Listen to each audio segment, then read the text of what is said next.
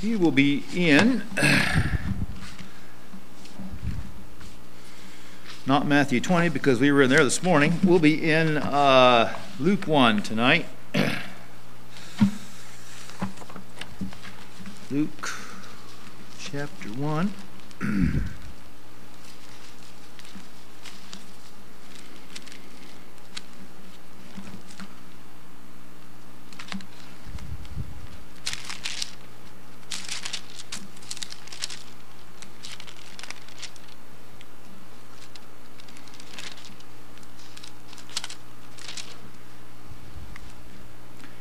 In Luke chapter 1, I'll begin reading in verse 30.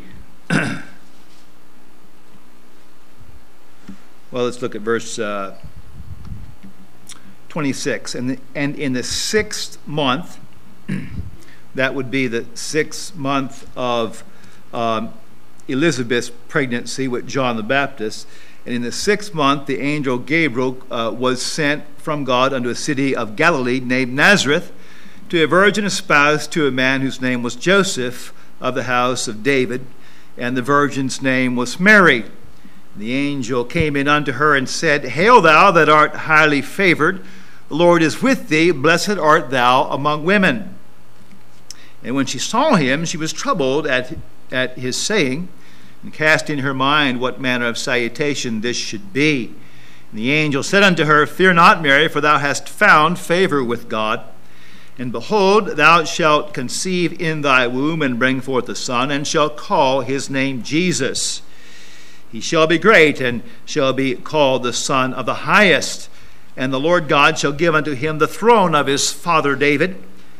And he shall reign over the house of Jacob forever, and of his kingdom there shall be no end. Then said Mary unto the angel, How shall this be, seeing I know not a man? And the angel answered and said unto her, The Holy Ghost shall come upon thee, and the power of the highest shall overshadow thee. Therefore also that holy thing which shall be born of thee shall be called the Son of God. And behold, thy cousin Elizabeth, she hath also conceived a son in her old age, and this is the 6th month with her, who was called barren. For with God nothing shall be impossible. And Mary said, Behold, the handmaid of the Lord, be it unto me according to thy word. And the angel departed from her. Let's pray. Heavenly Father, I thank you for your word tonight, and I thank you for your spirit that is here with us. And Father, we look forward to you speaking to us from your word and by your Spirit. We thank you for the good services this morning, for the word that went forth, and Father, for the working and moving of your Spirit. We just thank you and praise your name. I pray to fill my dear wife with your Spirit, watching the children in the nursery. And Father, fill me with your Spirit, preaching and teaching this message. Bless our business meeting also to follow. We thank you for all that you've provided. For your care for us, for all of your children. You are a wonderful Father. And Lord, we thank you and praise you for your love to us and your care for us. God, speak to every heart tonight, those here with us and those here with us online as well. And might each one be drawn closer to you. Help us to be more like Christ, Father. We pray this message would continue to be promoted from this place, that souls might be saved, lives might be changed, more people might be looking for the return of your blessed Son. So, Father, help us in these things. We do pray and ask it in Jesus' name and for his glory. Amen. Amen. You may be seated.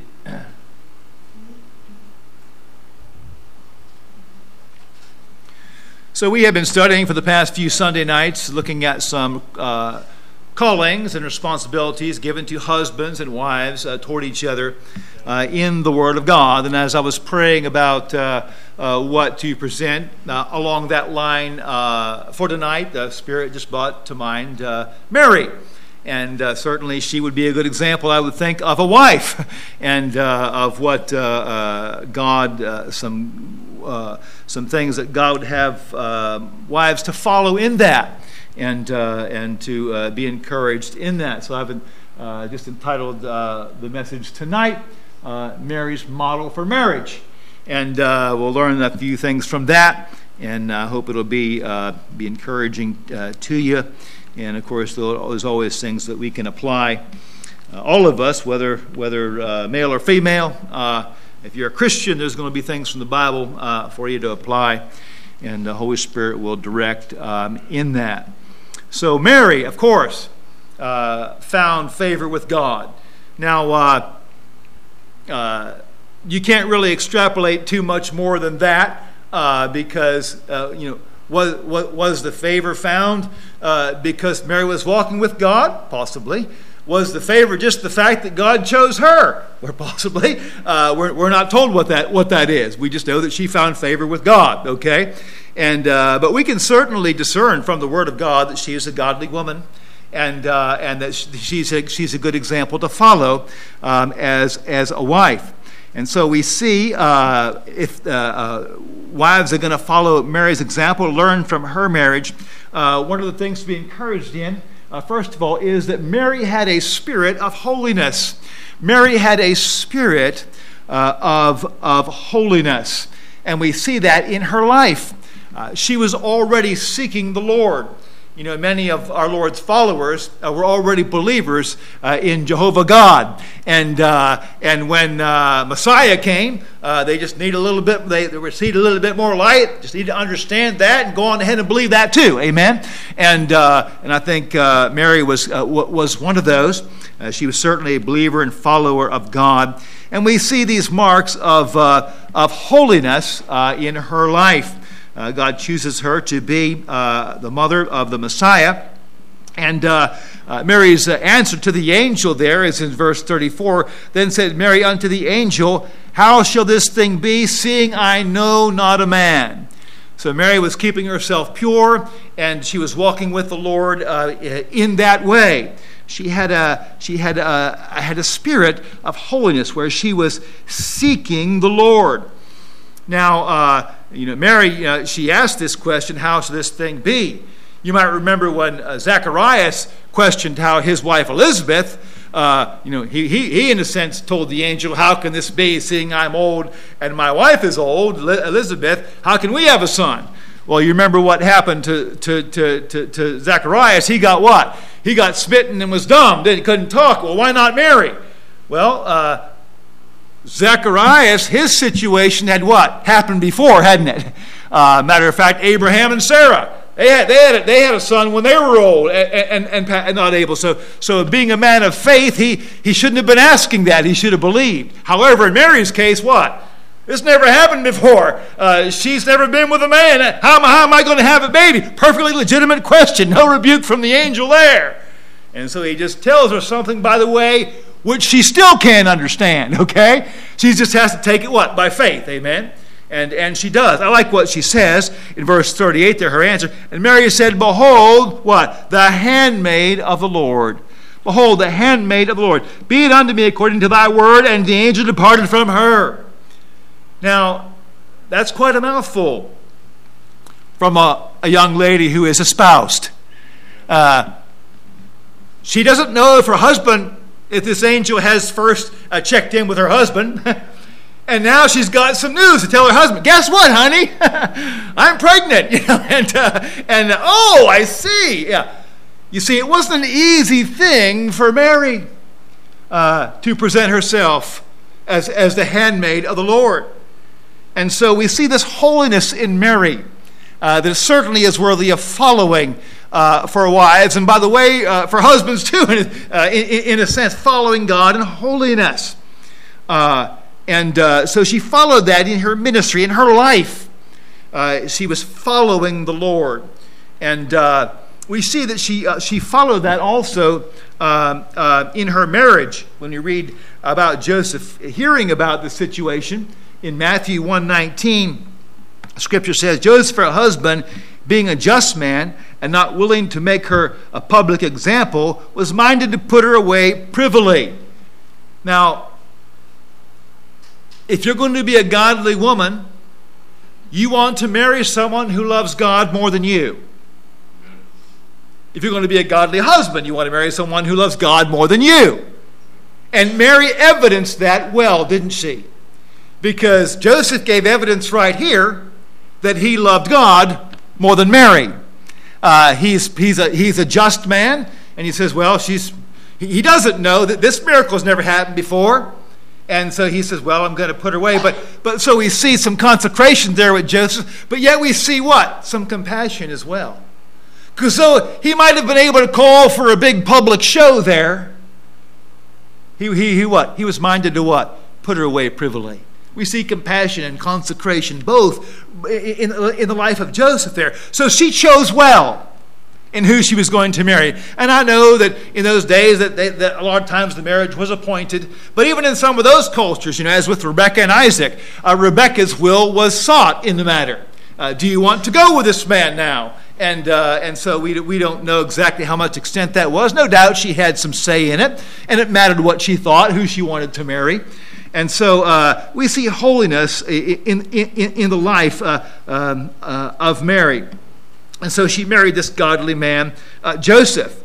And now this angel had told Joseph, fear not to take unto thee thy wife. He says that which is in her is of the Holy Ghost. And so the Bible says about Joseph in Matthew 1 and verse 24, then Joseph, being raised from sleep, did as the angel of the Lord had bidden him, and took unto him his wife. And he knew her not, till she had brought forth her firstborn son, and called his name Jesus. So Mary chose well in husbands. Joseph allowed her to remain pure. She was dedicated to the Lord in that sense. He did not have relations with her until what? After Jesus was born. And then they had multiple children. So we see Mary had a spirit of holiness in her ministry, in her marriage, and certainly that is worthy of following. She chose a godly man. In Colossians chapter 7, verse 39, the wife is bound by the law as long as her husband liveth. But if her husband be dead, she is at liberty to be married to whom she will, only in the Lord. Only in the Lord. That means a Christian is only to marry a what? A Christian. So a godly woman is going to be looking for a godly man who loves God more than her. One who has, by the way, a strong testimony of salvation. By the way, that doesn't just mean, I received Jesus as my Savior. Some churches think they receive him every time they eat communion, and I receive Jesus every week, Just because I said I received Jesus as my Savior doesn't mean I'm born again. Okay? So when the Bible says only in the Lord, that means you ought to be able to tell by the actions of that person and by the words of that person that their life has been transformed by the power of the Spirit and the Word of God. Amen. And the better marriages we'd have if we'd be careful in that. Amen. And Mary certainly was careful in that. And it's obvious that she chose well. And she's worthy of following there. The Bible says about aged women in Titus 2:3, Paul wrote to the young man there, said the aged women were to be likewise. They were to be in behavior as becometh holiness. Mary was far ahead of the game here. She was pretty young at this time, and she showed this holiness. I don't know how old she was when this angel came to her. Maybe they married young, maybe between, 14, 16, I don't know, guessing. But she was a young lady, and she was holy. She loved the Lord. Mary had a spirit of holiness. A second worthy example of following for wives in marriage is that Mary had a spirit of helpfulness. Mary had a spirit of helpfulness. She was looking out for others. You read in Luke chapter 1 and verse 39, after Mary has received this message, remember it was 6 months after the angel had already come to Zacharias and Elizabeth, and in Luke 1:39, Mary arose in those days and went into the hill country with haste into a city of Judah, and entered into the house of Zacharias and saluted Elizabeth. Verse 56 of Luke 1. And Mary abode with her about 3 months. Now, have we added that up? The angel was what? Elizabeth was 6 months pregnant with John when the angel came to Mary. Mary has now left, and she is spending what? 3 months with Elizabeth. How long do you think she stayed there? Well, if we know women, and by the way, wanting to be a help, I'm sure she likely stayed until John the Baptist was born. And staying there what? To be a help to Elizabeth and to minister there. And she abode about 3 months. So was John a little early? Was he a little late? We don't know. It was about 3 months. And that puts us around, what, 9 months since she left there. She probably stayed until Elizabeth had that baby and helping there. We see also, as she's traveling with Christ, and some of the disciples that he'd called by that time are traveling with him, and they had the wedding in Cana of Galilee. And they had not planned well for the wedding. Apparently, they had run out of wine or didn't have any. And the Bible says in John 2:3, and when they wanted wine or when they lacked wine, the mother of Jesus saith unto him, they have no wine. She was concerned about the need. She knew the importance of the social event of the wedding and all that goes along with that, and didn't want the couple to be discouraged, and so she figured her son could help in some way, and so she's wanting to help, and so she has a spirit of helpfulness, and what a blessing that is for not only wives, but also all of us to follow. Genesis 2:18, the Lord God said, it is not good that the man should be alone. I will make him what? An help meet for him. And Adam gave names unto all cattle and fowl of the air and every beast of the field. But for Adam was there found no help meet for him. But God says, I'm going to make this woman to be a help meet for him. And husband, if you are married, you need your wife. And God has made her a help for you, designed for you. You work together. You are to become one in the Spirit, one in your service together for the Lord. And praise God for that. I praise God for my wife. And she wears me out just watching her sometimes, and how busy she is. And I have to tell her to slow down. And I'm thankful for her serving spirit. Proverbs 31:11, the heart of her husband doth safely trust in her, so that he shall have no need of spoil. She will do him good and not evil all the days of her life. And that's what a faithful wife will do. She's a helpmeet to the husband, and how we need that. She had that spirit of helpfulness. And then thirdly and finally, well, I already gave you that verse there. Thirdly and finally, Mary had a spirit of humbleness, a spirit of humbleness.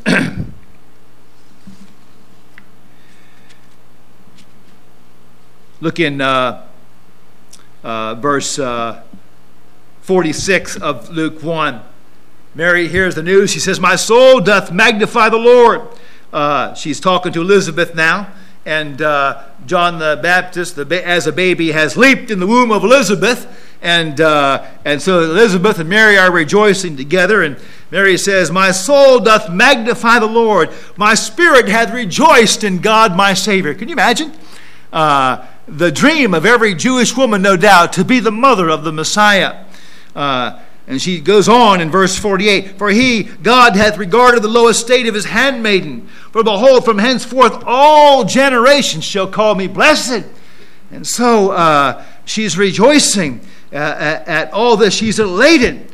This dream of all Jewish women to be giving birth to the Messiah. What a wonderful event had taken place. But our hearts almost go out to Mary, don't they? Because we know it wasn't all going to be joy, right? We know there was going to be problems coming her way, that if she had as much understanding as most of the disciples did that time, and we don't expect it, we expect it around the same, not more or less, she probably didn't understand much about the Messiah's suffering. How is all that going to take place? She's elated. Can you imagine what she may be thinking? What's coming her way, since she's going to give birth to the one who's going to be the king of Israel?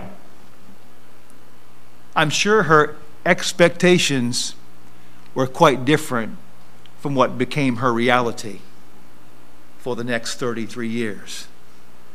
You see, God put in Mary what? A humble path. This was a path that would drive her to God. Amen.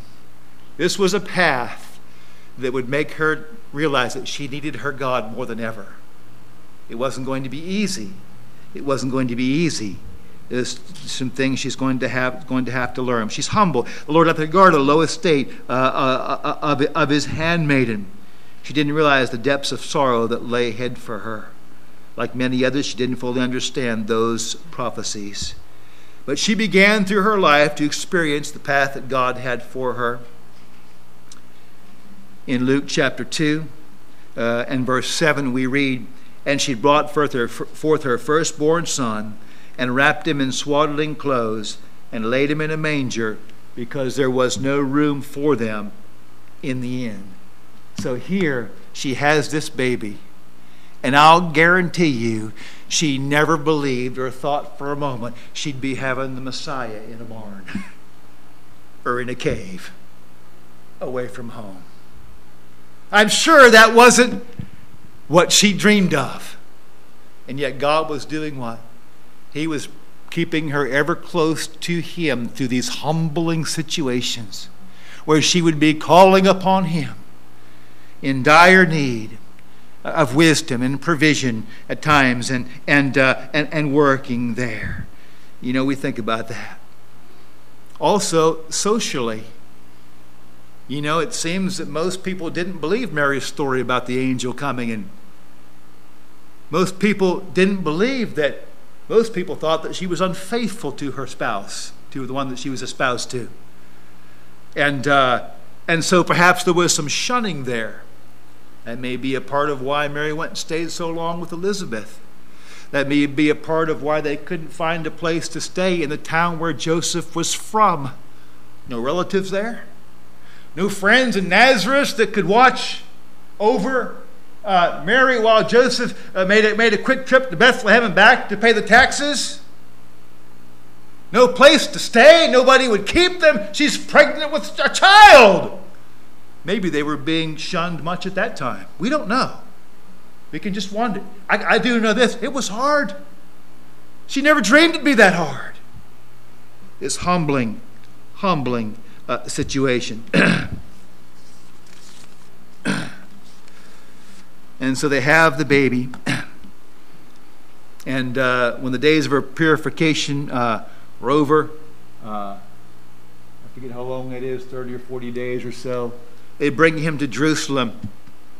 And the Bible says they came to offer that sacrifice, to offer a sacrifice according to that which is in the law of the Lord, a pair of turtle doves or 2 young pigeons, Luke 2:24. What's that mean? That means, according to Leviticus 12:8, that her and Joseph what? Were poor. They were still poor.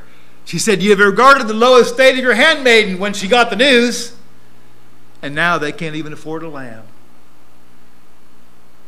See, folks, this isn't what she dreamed of, is it? Now, you and I think sometimes, you see, we've got the beginning and the end right before us, don't we? Many times we can look back at the life of somebody like Mary and we say, well, yeah, but I mean, Jesus rose again, and he walked on the earth and taught the disciples for 40 days, and that was glorious, and all that's coming for Mary. I know that, but she had to still live her life out. And by the way, she wasn't so sure of that. She didn't know those details. She had to live out that rest of that what was it, would be over 50 years or so to see that. And she had to go through these paths of humbleness.